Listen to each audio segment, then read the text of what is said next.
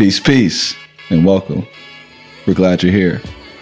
This is the Cook on Monday Morning podcast. I am here with the homie, Albrey Brown. Welcome, bro. Hey, man. How you doing? Good morning. Good morning. It's early. Yeah, it is. Yeah. yeah. I'm glad you're here. Thank you. Thank you for having me on the show. Of course. At Cook on Monday Morning, we believe that if you own Monday morning, you can own the week. If you own the week, you can own the year. And if you change your year, you can change your life. So Albrey and I have like multiple cross-pollinizations of connections and, all the stuff he's been doing in tech around diversity. And I think his upbringing, how he got involved in tech in the city is really incredible. And I want to dig into that with you a little bit today, if that's cool. For sure. Yeah. Cool. On the concept of Mondays, I've been calling them Money Mondays. Okay. Too. Money Monday. If you think about Monday as getting that money, then you can also own the week as well. So I love your concept too. Right on. Yeah, and folding that into that is like, gotta think about getting up and getting that money on Mondays. Okay. That's what's up. Well, so we met through the company that you started called Telegraph Academy. Yep. Tell us a little bit about what that was, what you were doing with that, and I want to get into other parts of your story too, if you don't mind. Yeah, for sure. So Telegraph Academy was a coding boot camp specifically geared towards people of color. And the way it came about was about a year and a half earlier, I went to a coding boot camp called Hack Reactor. And it changed my life. Beforehand, and we'll get into this, but no college degree. Didn't really know where I was going in life, a little bit aimless. And I saw an ad on Google that said, in 3 months, you can make $100K. Of course, I clicked on that ad. Yeah. And that led me to Hack Reactor. 3 months, 11 hours a day, 6 days a week, learning how to code, get you a job in the industry, start making six figures. So I went to that school, worked out, got a job as a software engineer. And then I worked at the school for about 6 months. And as I was going along, I was like telling my homies in the community, hey, did you know that coding boot camps exist? Did you know that you could learn how to code and make six figures? No one believed me. Nah, there's no way, until I started showing them my paychecks. They were like, oh, this is real. Right. So went to Sean Drost, shout out Sean, the co-founder at the time of Hack Reactor. And I said, hey, there's a market opportunity here. There are folks who really are grinders who can come in here, learn how to code. We can get them jobs. And I know the industry is very, very interested in diversity work right now. This was a year after Jesse Jackson came to the Valley and said, hey, y'all have to release your diversity numbers. The day that I started at Hack Reactor, Google dropped their first diversity numbers. So I could tell that this was going to be a trend, that the Valley was going to have to start seeing and really taking diversity work seriously. So I think those two concepts kind of were close together. Tech companies were looking at folks who are underrepresented. Our coding boot camp could make that happen in 3 months. How about we just start one for people of color? Thankfully, Sean, Tony, and Marcus, the co-founders, saw the vision. They invested in Bianca and I. My co-founder, Bianca Gandolfo, who's a software engineer. And in, June 2015, we launched Telegraph Academy, a fully running boot camp specifically geared towards people of color. And our first cohort was 15 people. And, just hit the ground running, teaching people how to code. Right. Yeah. I met you around that time because I started running Mission Bit, and I think it was, I forget the year now. It was like late 2014. And so I met you, I think, in late 2015. And I saw the site like was it on Telegraph Street? Yeah, Telegraph Academy. Yeah. And it was like this really incredible, bustling space. And you were like, you were definitely in your element, It was hard to get a meeting with you. Yeah. It was hard to get you to schedule on this podcast. You're like, you stay so busy. So you went from not going to college to starting a career coding school for people of color? Yeah. Yeah. So it was really wild, man. I mean, I didn't go to college for various reasons. Yeah. Why? Yeah. Why not? And now that I look back on it, as I get older, the reasons start to evolve as to why I didn't make the jump, or so to kind of like go all the way back. I was never a very good student. I never really saw the not the point of school, but I never really got a lot of fulfillment out of getting good grades or making teachers happy. But I was also super creative and wanted to do things outside of school. So in high school, you grew up in this area too. Yeah. So I grew up in Berkeley. Started elementary school at Craigmont in Berkeley, Craigmont Hills, up until 3rd grade. And then my mom was like, "Hey, I need to take you out of public school." I was getting in trouble all the time, mostly because I was bored. I was causing a lot of trouble for the teachers.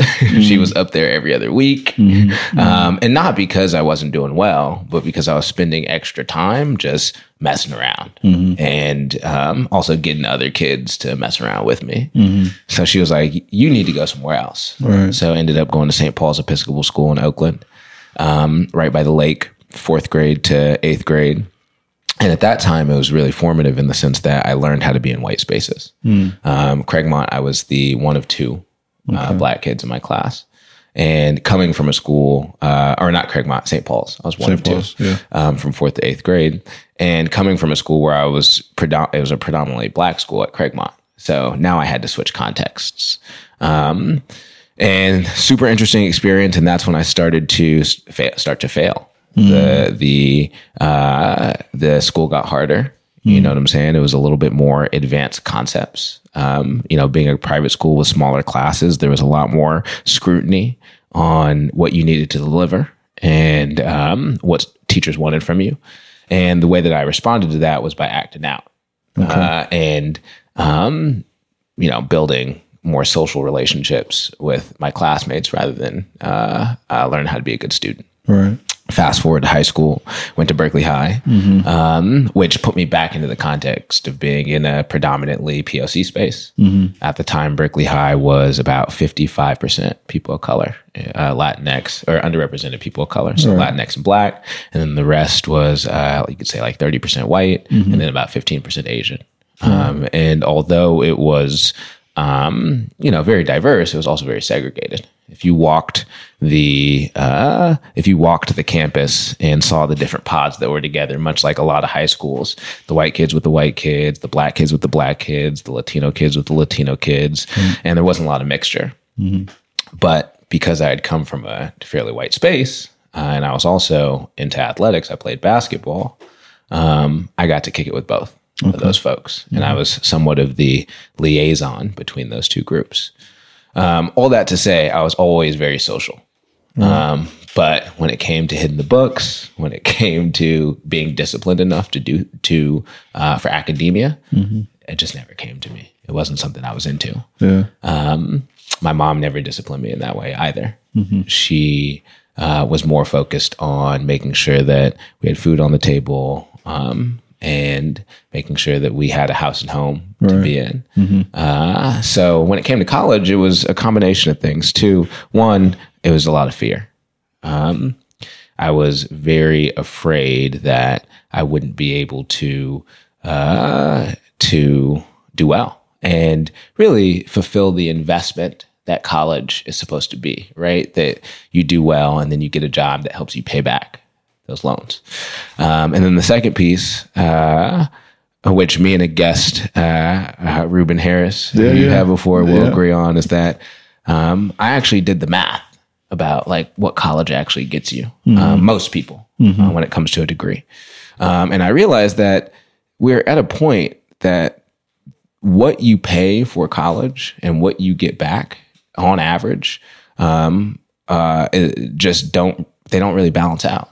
So I wasn't willing to take the risk to spend $150, $250, even $80,000 to take out a loan to go to college to get a 4-year degree, unless I knew I was going to be able to get a job that I could pay that back within 5 years. And I just didn't see it happening. So And the last reason was that my mom passed away. She had breast cancer my sophomore year. And she was like, hey, I just want to see you graduate. So my sophomore year, I started working my ass off to graduate. I barely made it. And then I had enough social standing to speak at graduation. So not only did I get to graduate, I also got to speak to my class about fear and about the next step and how you're always going to feel like a freshman at the end of the day. And that's what life is about. Always getting into situations where you feel like a freshman. Right. And I'm very, very grateful that my mom got to see that. And I think that is kind of what fueled me to do Telegraph Academy, just to give opportunities to folks who may have struggled coming up, but can still grind it out and do great things later in life. Yeah. I actually didn't know about your mother passing. What year, how old were you when that happened? So I was 18. Okay. Yeah, that was 2009. Okay. Yeah. And then Telegraph Academy was 2015. Yeah. Okay. And I think the piece about the college, the finances connected to college, like is it worth the investment? I think a lot of that is very important to dig in on. And I don't want to spend a ton of time on it, but there are, I've met a lot of high school students throughout my career. And when I meet seniors that have very clear ideas of why they're avoiding college, like, they've thought it through and they're deeply connected to a particular interest, I always support their direction. It's like, okay, you seem bought in. Yeah. Like you have to convince your parents, you have to like do all this, like you are committed. So have at it. Yeah. One of the big things that college gives to people is like this social connection, but you're already incredibly social.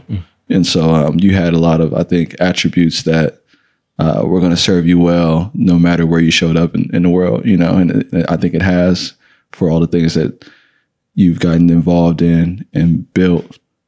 So I think it takes courage, I think, for this generation. For like when we came up to not go to college, if that was the expectation of the community, it was like that was you were going against the grain, Yeah, and not to cut you off, but there were all of my family members did not support me, and I understand now why. Right. As I get older, I think by decision making, and if I went back, I may have made a different decision. Only because I would have been more clear about the reasons why I wasn't going. But my family members, especially being a Black man, were like, "There's no way you're going to make it. There's no way you're going to be able to do anything." And they saw it as kind of like a death knell in my career. And being the stubborn Aries. You're Aries too? Aries dude that I am. Yeah, where's your birthday? March 30th. Okay, I'm April 16th. Okay, for sure. Aries gang out here. Big up the Aries. Yeah. Go ahead. When we see something, we're like, hey, I'm going to go for that. And no one can tell me otherwise. Right. And whether I was going to be right or wrong, I was going to go for it. But I remember sitting across from my cousin when I wanted to go to Hack Reactor. And I didn't have the money for Hack Reactor. And I was sitting across from my cousin. He's 10 years older than me, always been a mentor to me. And he was like, I asked him, he's a lawyer, has lots of disposable income. And I asked him, I was like, hey, can you give me that, like put $1,000 towards my campaign to do this? And he was like, no. He was like, no, this is not something that I believe in. And this is not something that I see the vision for. And at the time, of course, I was pissed off. Right. But I understand now. Like, if you don't see the vision for something, you shouldn't invest. But to your point about the community and the expectations that are put on you, I think that it's doubly for folks like us to go to higher education and to use it as a way to maneuver into a new class. And it scared the shit out of my family that I was choosing a different way. I want to kind of be like, look at me now at Thanksgiving. But, I also need to stay humble because they've helped me since then through the journey. Yeah. Yeah. Are you only child? Yes. Okay. Yeah. Okay. And so, so you started Telegraph Academy. You went to Hack Reactor, started Telegraph Academy, and you transitioned to do a lot of other things. And there were some things that you definitely wanted to get into as well. But like, talk a little bit about what your journey looked like after Telegraph. Yeah. So I just got to give a special thanks to the Hack Reactor co-founders just one more time, and my co-founder as well, because one of the challenges with Telegraph Academy that I wish we had seen from the beginning was that $18,000 is a lot of money. Yeah. And we had a financing partner lined up that would basically pay your tuition if you got into the school. And then afterwards, you would pay it back at no interest, just straight up. And that was the key to making our product work for people. Working with underrepresented communities, generally, the amount of disposable income is a lot lower than the folks that Hack Reactor were serving. But we didn't look for backup financing. So in 2016, the lender that we were working with got bought by a firm. And a firm said, we can't do that anymore. So that really torpedoed our entire business model. And made it so either we had to open up a school that didn't serve Black and brown folks, or Hack Reactor would buy us back and integrate us into their programming. So we opted for the latter. And Hack Reactor saw this vision. We got into a room and I said, hey, if you acqui-hire all of our staff, et cetera, we can use this as an opportunity to make Hack Reactor the most diverse coding bootcamp. Diversity is still a very big conversation. It will, especially women are joining the workforce and wanting to join STEM in ways that are really important. And I think highlighting this message is going to be huge for the business and for the culture in general. So make me your director of diversity and inclusion. So they did. They brought back everyone into the Hack Reactor fold. And they said, hey, let's start working on actual corporate diversity work. That was the first time I had ever been a diversity and inclusion person, I would say. Before then, it was more entrepreneurial. I was teaching at Telegraph Academy, and I was doing more of the business side, sales, and all the operations. So it was an interesting transition to go from that to building culture and figuring out how to fold culture into this professional space that was also a school. Yeah. Well, talk about talk a little bit more about the bounce back, because when you are trying to build something and then it has to change, that can't feel comfortable. Yeah. And then you're trying to find solutions, and it sounds like you did, but to say a little bit more about like what you were thinking, experiencing when that initial news came that you had to either change the model. Like, what was that like for you? Yeah. So in May of 2016, that's when we got the news that our lender wasn't going to be doing its thing anymore. And we lost out on a lot of money. And the first thing I had to do as a founder was make some cuts. And as a 24-year-old, I didn't realize you were that young. When I met you. As a 24-year-old, telling people that they don't have a job anymore changes you. And that's when I kind of realized that all great things come to an end. And usually a lot more quickly than you would think. I mean, if you look at the Warriors, right? Things come to an end way more quickly than you want them to at the end of the day. And it took me about a month from May to June to come to grips with the terms that, Telegraph Academy isn't going to be the same thing or the dream that we thought it was going to be.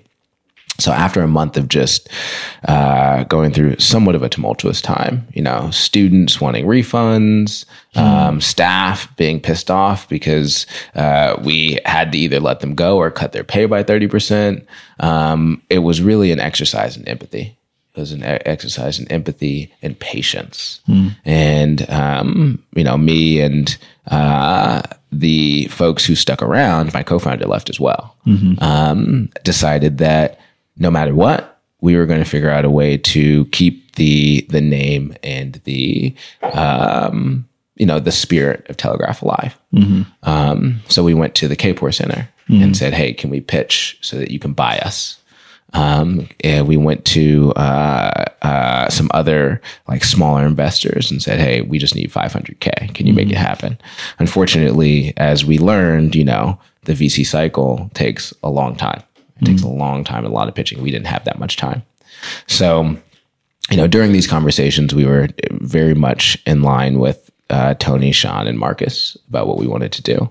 And the ultimate decision of going back to Hack Reactor and integrating just made the most sense for everybody involved. The speed by which we could do it, it was somewhat seamless in the sense that we were already connected to that network, and it worked for Hack Reactor, which I think in those moments when you have to change, try to look for win-win-win situations. Rather than situations where only you win. You know what I'm saying? Because there is a world where we get bought by another organization and try again, where Hack Reactor loses. There's a situation where we sell it off and we get paid out, where we win, but the students lose, right? So I think what I was looking for was a win-win-win situation. And it was hard to see that through all the options. And then that was kind of an exercise in faith that something is going to come up that works for everybody, that leads to the next thing. So I don't know, was that kind of? Yeah. I think it's important to talk through that. And, like I've experienced in defeats and letdowns, like losing elections or having to make cuts to people, or like, big transitions in life. And it's easy to talk about the W's, but to kind of get into what it was like to go through the L's, I think is really helpful for people. Yeah. So you got training as a software engineer, and it launched a career ultimately into trying to improve and diversify culture at companies. Yeah. And so that take you in a lot of different directions, right? Like in terms of like the companies that you worked for. It was like, what does that journey look like, trying to work on diversity within the tech community? Yeah. So,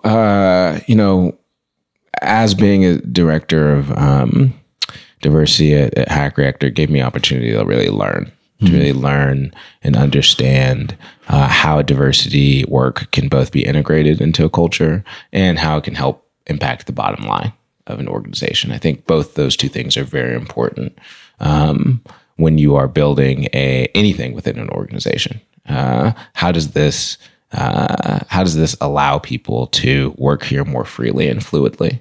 And then how does that translate into more money and more impact for the organization at large? And so I was at Hack Reactor for about 16 months, started the Telegraph track, which you could see as our internal employee resource group. Essentially, we took students who identified as underrepresented and we put them through a leadership development track. We connected them with folks in the industry who already had jobs and were thriving in their career, and they would get mentorship. We would have speakers come in and talk about what it's like to look for jobs and different strategies that they can use, things that were really focused on preparing them for the job search before the job search. The way I think about diversity work is there's a lot of networking you can do. There's a lot of, happy hours and learning about culture and experiences. But the number one thing that I like to provide underrepresented folks is access to knowledge that will increase and increase the velocity of their careers. I think I measure my impact by how much money I'm making other people who are underrepresented, whether that be through referral networks, whether that be through how many people did we get raises, how many people did we get jobs. That's how I measure my impact, and that's how I build my programs. So fast forward to 2017. I was really happy at Hack Reactor, but I was looking to learn how to do this work at scale. Hack Reactor is about 250 people. I was looking for a company that was either the Facebook level or the 4,000, 3,000 people. So, and that was really for two what drew you to that? Oh, it sounds like you're going to get into it. That was my next question. The first piece was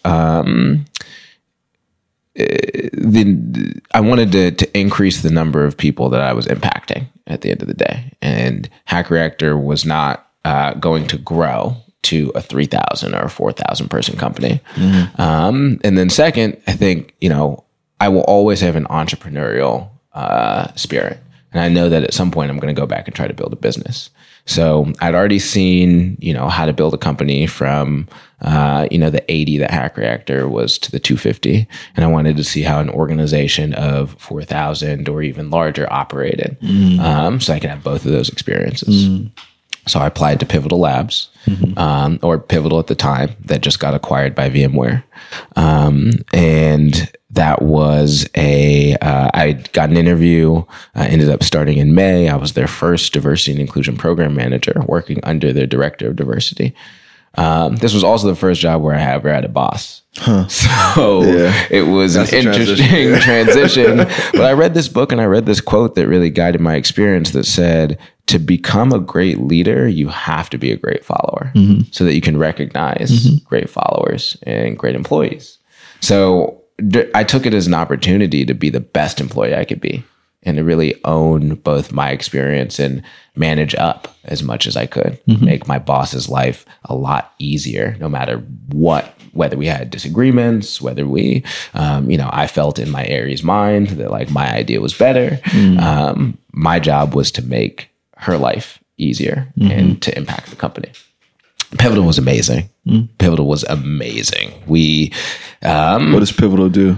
Pivotal did run essentially it was a two-part business. So they had a consulting arm that helped companies move from waterfall development. So that's basically like a top-down directors making the decision on what we're supposed to build over 18 months, and then engineers building that over 18 months to agile, which is more of a bottoms-up approach where engineers are working on things that are self-directed, and then they bubble up concerns and challenges to directors who then make strategic decisions on a 6-week basis.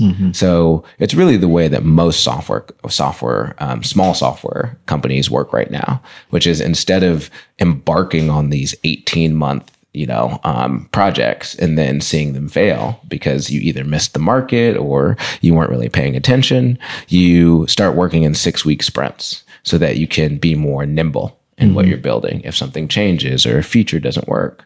And then you can continuously get feedback about how things are going. So they consulted companies on moving from waterfall to agile. And then they also had an application that allowed you to kind of like accelerate your learning when you're moving from a waterfall to agile culture. It was called Pivotal Tracker. So that's what they did. That was their bread and butter. On the diversity and inclusion side, we had a lot of things going on, but what I owned was employee resource groups. And I see employee resource groups as the people are going to, tech companies are going to hate me for saying this, but the closest thing to a union that you have in tech. It's really interesting to me that tech hasn't had unions just yet. And it's going to be very interesting of whoever leads that charge because it will happen. So tech companies should unionize? I don't know I don't have enough information as to whether tech companies should unionize. You would say that they're going in that direction? I think that once software engineers, the need for software engineers gets saturated, software engineers will be the ones who start to unionize. Once wages go below a certain point, software engineers. So like worker protections, like do they need, okay. Yes. Okay. Yeah, well, I guess, we'll see. Yeah, we shall see. And again, I'm not an expert in unionizing. The parallel that I would like, that I like to make is that these are groups, done right, an employee resource group can be a continuous feedback loop for both leadership and employees, as well as a space for underrepresented folks to accelerate their careers. Yeah. And that's the approach we took to our ERGs at Pivotal. Yeah. This is my perception of diversity in tech, since we want to get into like so my perception is that all the diversity at a tech company is in the diversity and inclusion office. Like they'll hire somebody of color to run diversity and inclusion. and then so they can say, we're working on diversity and inclusion. Look, we hired a person of color. Yeah. But then it's not actually moving in any real way within the companies as a result of that hire. Yeah. Well, what's your opinion I'd be on my interested. assessment? Yeah, I'd be as a. I think that's a fair critique. I think that's a very fair critique. I think that it's going to be different in different places. As someone who works on diversity and inclusion work and works with leaders to kind of understand what they believe diversity and inclusion work to be, I think that the reality is that tech is a very white and Asian dominated space. That's the reality. So no matter where you go, you're going to see that as the very majority population. And the majority of D&I folks are of a different demographic. Yeah. Or mostly Black or Latinx, or there's a lot of white women in the space. You know what I'm saying? So I think the perception is reality at the end of the day. And the reason why my job exists is to figure out how to create a reality where you can walk into a room or you can walk into a tech company and not see the work as window dressing. And we haven't gotten there yet by any means. Which company would you say is the best at it? Or which companies stand out? I think there are two. There's Lyft. Okay. Lyft is 20% POC. Okay. And So I should stop using Uber. well, I mean, sometimes those Lyft prices, man. But if you want to support more Black and brown folks and their stock, then yes, I would. Because I think that's part of the issue is that whoever is using the company doesn't care about that diversity numbers, or it's not like I still have Gmail. Yeah. You know, like I don't really know an alternative. Like we all say Google. I still have my iPhone. Yeah. You know, and those companies are terrible at diversity hiring. Yeah. You can say I'm wrong if they actually are good at it. No, that's real. I mean, Google also, I would say, is climbing and this is not an excuse for them, but they're climbing they started out as purely a white and Asian company or an Indian company, right? At least from a demographic standpoint. So they are starting from a point where it's very difficult to change both the culture and the demographics that they have. That said, I would never tell anyone not to use an application because of their diversity numbers. I think that somewhat defeats the point. I think that we're never going to get a critical mass, especially for something like Google, that if enough users stop using it because of diversity work, then they will have to invest X, Y, and Z money to make it happen. Yeah. I think we're all way too dependent on tech for that to be a reasonable ask. And it would also affect Black and brown folks in a negative way. If you couldn't choose between Uber and Lyft because of their diversity numbers, maybe you're losing money every time you use a Lyft because their prices are higher. If you couldn't use Gmail because of their diversity numbers, it might adversely affect the whatever connections you're making or whatever network you're building, because Google just happens to be in my opinion, the best product for email and other things. Yeah. I mean, I honestly really believe in hiring around competence. Like competence is really important to me. Diversity is really important to me. When I ran Mission Bid, I never really had a problem finding people of color, but I was like running a nonprofit, you know? And when I think about a company like Google's ability to really touch the planet with its work, it's best positioned to do something real around workforce, given how extensive and how much money they have. Yeah. You know, I would say that they should be leading the charge in a rare way. And they try to get involved in all these philanthropic things, you know. So I don't know. I think that if it's going to happen, it should be happening at a company like Google or Apple. Yeah. Like they're well equipped to bring people in. 100%. And it's not. Yet it's not. Yeah. Well, you know, I think that there's a difference in my mind between like what we want to see and what is actually happening, in the sense that Google's and Apple's diversity numbers are going up and up every single year. For the past 5 years, they've gone up by some percentage point. So if we're talking about progress, Google and Apple are making progress year over year, and a lot of companies can't really say that. if we're talking about being in the community, I would say Google and Apple, at least Google, is in the community. Google is sponsoring. I've seen Google's name on, let's say 35 to 40% of things that are diversity and inclusion related that are pretty huge. We're talking about like conferences. You're talking about philanthropic efforts, et cetera, et cetera. Right. So I totally understand where you're coming from. I also would like to point out that like this movement has been, is only really 5 years old. So to expect an industry to totally flip overnight is a tall task. And flip overnight when they don't have any experts who know what they're doing to make those changes. And, even diversity and inclusion folks, the number of diversity and inclusion folks has grown 10x over the last 3 years. And what that says to me, what that signals to me is that D&I in tech is still a very, very, very young industry. And we're not going to see that change until we actually have, until we build that expertise and we build and fail a lot so that we can understand where we need to go next. If you think about the journey of all the companies that are super successful right now, it really took them 10 years to find a product market fit and to become the companies, the Salesforces, the Googles, the Facebooks of the world. So I think if we think about diversity work in that same way, we still have like 3, maybe 5 years until we really crack the code on what does it mean to be a diverse company? What does it mean to invest in underrepresented spaces? And again, I'm not trying to make an excuse for the companies. They should have done it a long time ago. Jesse Jackson was in those stakeholder meetings for these organizations since 2011. At the same time, I think that not only is it on the companies, but it's also on diversity and inclusion practitioners as the folks that get paid to do this work to move the ball along and to learn and to really lead their companies in the charge. Yeah. Yeah. Well, you're definitely involved and committed to seeing the change happen.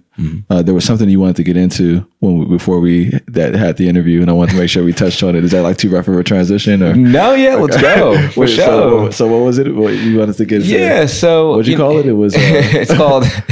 So look, I'll set it up real quick in the sense that during my time at Pivotal, well, actually, through many parts of my career, I've kind of picked up a mantra.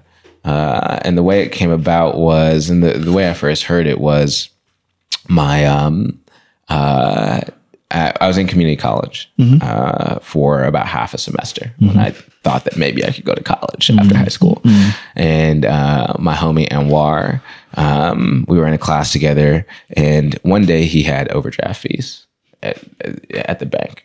And he was about to pay them. And one of our white homies named Daniel, he stopped him and he was like, "Don't pay those.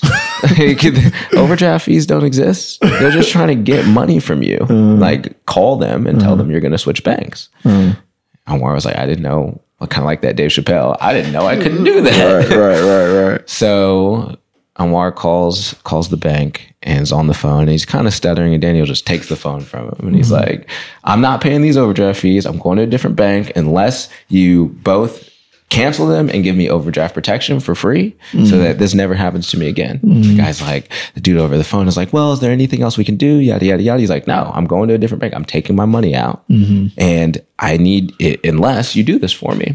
And me and Anwar are just sitting there like, wow. First of all, I never seen Daniel like this unless it's over some money, I guess. And then the dude switches it up, and he gives the phone back, and he goes, "What would a white man do?" Just keep that in your head when you think about someone taking advantage of you or something that you feel like an injustice or something that you feel like you want. Think, what would a white man do? And ever since then, I've been thinking about that. And I've used that mantra in many different pivotal moments in my life. And it's always worked out. What would a white man do? And I told this, I was invited to Slack during Afrotech to do a talk. And my talk was named "What Would a White Man Do?" And it went through 3 moments that in my life in which I could have, I was feeling unsure about where things were going or what I should do. And I thought to myself, what would a white man do? And I chose that. And it got me to a higher point in my career or in my life. So all that to say, I think that, the next step for me is to develop this concept into something a little bit bigger and a little bit more concise, which is what would a white man do? Kind of a series on navigating your career, your professional career, with the confidence of an average white guy. And how can you think to yourself in moments where you're maybe unsure about where to go? How do I develop this confidence that has been bestowed upon, and I'm making generalizations here, but white men as they come up, that you can do anything. You deserve everything. Know your worth. Seek your worth. Don't take no for an answer. Right. All of these different things that I've seen white men navigate with such ease. How can we navigate in that same way? And will it be beneficial to your career moving forward? Right. Yeah. And so is it rooted in like self-advocacy? Is that like and being willing to stand up to institutions or ask for more? Like, is that sort of what the general concept is about? Or exactly? Okay. Yeah. Because I think it is interesting with there was a book that was written, I forget the name of the guy, but it was called like White Men Shouldn't Have All the Fun. And it was about this millionaire from Baltimore, and he talked about all his business ventures and sort of how he navigated through that world. Yeah. And there's a mindset around like how to negotiate your salary, or how to talk to a company when they're trying to give you a fee that you don't want. Yeah. Or, how to talk to your local government or your state or your federal government, like, making demands based on knowing like what you deserve and what it should look like. And all of that is, I think it changes everything. The ability to tap into that changes everything. Am I in the right direction of how you're thinking about the concept? Or exactly? Okay, exactly. And so, how was it received at Afrotech? It was received very well. Okay. Yeah, it was. I was on stage with Hannibal Buress. During that. Yeah, okay. Yeah, the comedian. Yes, and he ruined Bill Cosby's career. I won't exactly. And Bill Cosby tried to come for him afterwards too. But I won't say that more people were coming up to me afterwards, but it resonated. And I still get people hitting me up on LinkedIn saying, "Hey, like that concept, I used that in my last job search, and it made it a lot easier to apply for that job that I didn't think I was qualified for, or to advocate for myself in a meeting when I didn't think things were going my way." So I think it's a powerful, powerful concept. And I definitely want to check out the book that you just spoke about, because I feel like it would be informative in that way. And then the second piece to that I talked about at Afrotech was get you a white mentor. I feel like it's definitely important to have mentors of color. It's definitely important to have mentors who are women. I think that sometimes as underrepresented folks, we believe that if we invest time in building relationships and strong relationships with folks who are white men, that we're kind of hustling backwards. And I believe that that is you're putting yourself at a disadvantage if you don't have a white male mind to pick their brain and figure out what would you do in that situation. And most recently, it's helped me in the sense that after that talk, one of a lawyer at Slack said, "Hey, I went to Berkeley High. We should get lunch." And I was like, "For sure." He's like, "I really liked your talk. I'm a white man, so I think it resonated." Wasn't that clear when you said that? That is like white people would be like, "Listen, I'm white." So. Yes. I was like, really? Okay. I was thinking Sicilian. I didn't know. And that's how the bill started. So so listen, I'm a white man. Yes. Well, thank you for letting me know. Yeah, all of our, because I do have white friends that watch the show. If you were talking to a person of color, you don't have to remind them or explain that you're white. Like, we see. We know. We see you. We can see. We see. Yeah. Just like we're not going to be like, so I'm a black dude. You know what I'm saying? Yeah. So, he's like, I'm a white man, things like that. And we start talking. I'm like, hey, I'm interviewing at this company. He was like, I just met with the founder of that company. Mm-hmm. Can I send them a reference? And I was like, yes, but before so, let me ask you some advice. How did you know that this company, Slack, and other companies were going to blow up the way that they did? And he gave me some advice. He was like, look, it's not something that you can know. It's something that you feel. Every time you talk about it, someone knows about this company. And we had a really real conversation. And I was genuinely just trying to understand his mindset of how he chooses these things. I was working at DocuSign at the time. Mm-hmm. DocuSign is an incredible company. It is blowing up. Yeah, I use it. Okay, nice. Your finger on the screen. It's easy. I'm doing a finger motion for the people that are listening. But go ahead. And it's amazing, and it's blowing up, and it's a good opportunity. And I didn't want to leave a good opportunity for something that wasn't going to be amazing. But I leaned on the expertise of my white homie, and I think he gave me some advice of a lifetime. He was like, I would burn many bridges to go to the company that you want to go to. And I made the jump. And I think that's just the power of proactively building networks with white men, because at the end of the day, the second book that I want to write, or the concept, is what should a white man do?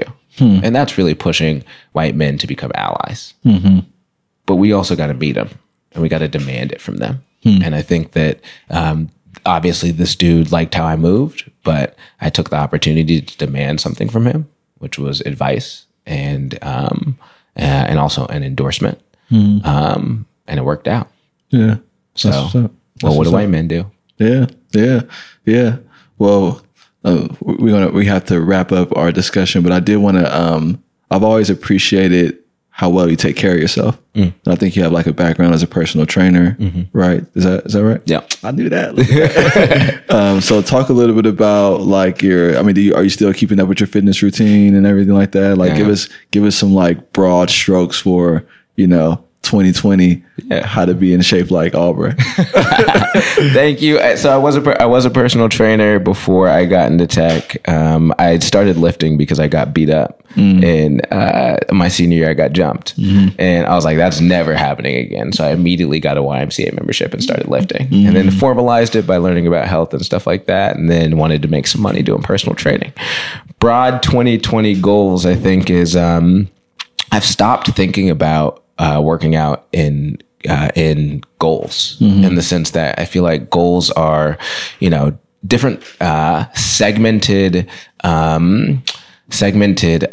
destinations that you want to get to. And I started to think it more of a journey, which means 1% more every day. If you can do one exercise a day, leave it at that. I feel like I've gotten to the point where it's less about how I look and more about how working out is more in service to my mental and to my mind, and the endorphins I get from it, the discipline I get from it, the pushing myself past the point of being tired allows me to do everything else in my life in that same way. And it reminds me that if I can work out, if I can put my body in pain and get my mind through that, I can send 100 emails in a day. I can finish this campaign. I can get through this one-on-one. And then what comes out of that is being fit. Right. So I've started to think less about the destination of getting to 175 pounds of pure muscle or getting an 8-pack or whatever, and started to think, how does working out service the rest of my life? And I think using that mentality takes a lot of the fear away from it. And it also forces you to think about it in a way where it doesn't have to be regimented. If you don't have a gym, do 100 push-ups. If you can't do 100 push-ups, do 10 push-ups, and do it not because you want to be fit, but because it's in service to the other things that you do in your life. And then the last thing that I've been doing, I think that has been a revelation for me the last 2 years, I've been very, very, very committed to meditation. Meditation has been a huge part of my life. At least 5 minutes a day, if not 20 minutes a day, getting up in the morning, breathing, and just following my breath for 20 minutes. And I've always felt like I have never been diagnosed, but ADD, or it's hard for me to focus on things because I have so many thoughts coming through my mind. And meditation has quieted those down and allowed me to get very deep into a couple of things rather than having my mind in a bunch of different places at the same time. So not only do I advocate now for physical health, but mental health insofar as meditating is really important to me as well. Cool. Yeah. Thank you, Albrey. Thank you, man. Yeah. Appreciate it. Good to have you. Thank you for having me on the show, man. Yeah, bro. That was great. Peace. And thank you for tuning in to another episode of Cook on Monday Morning. It was really great to see Albrey again, to learn more about his story, to hear about his experience trying to build a company, having to dissolve a company, and then continuing what he thought his purpose was, which is to help diversify larger tech companies as he's going throughout his career and journey.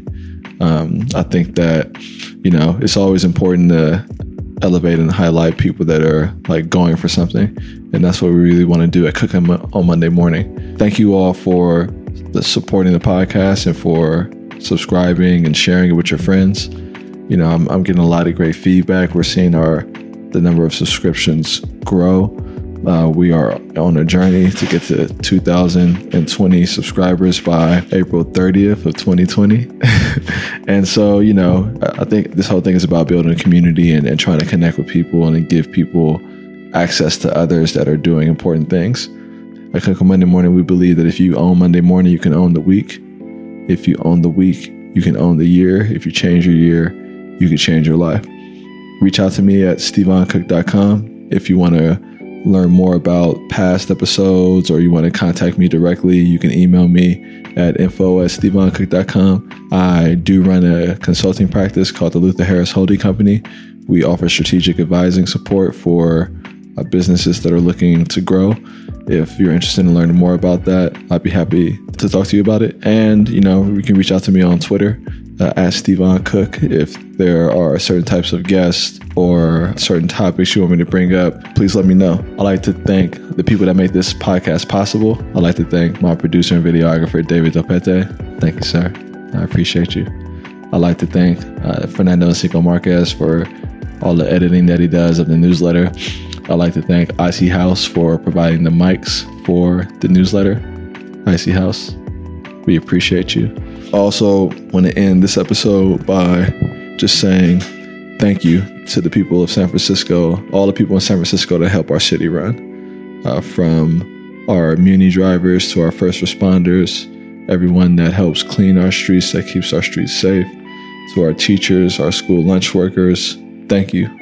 I'm your biggest fan. This podcast is for you, and it's for everyone across the country in cities like LA, Houston, New Orleans, Atlanta, Miami, North Carolina, the state of North Carolina, New York, Chicago, Detroit. Anyone that's looking to change and improve their community, this show is also for you. I hope that we can find a way to connect. I hope to learn more about what you're doing and how you're changing your Monday morning. Thank you. Peace, and we out.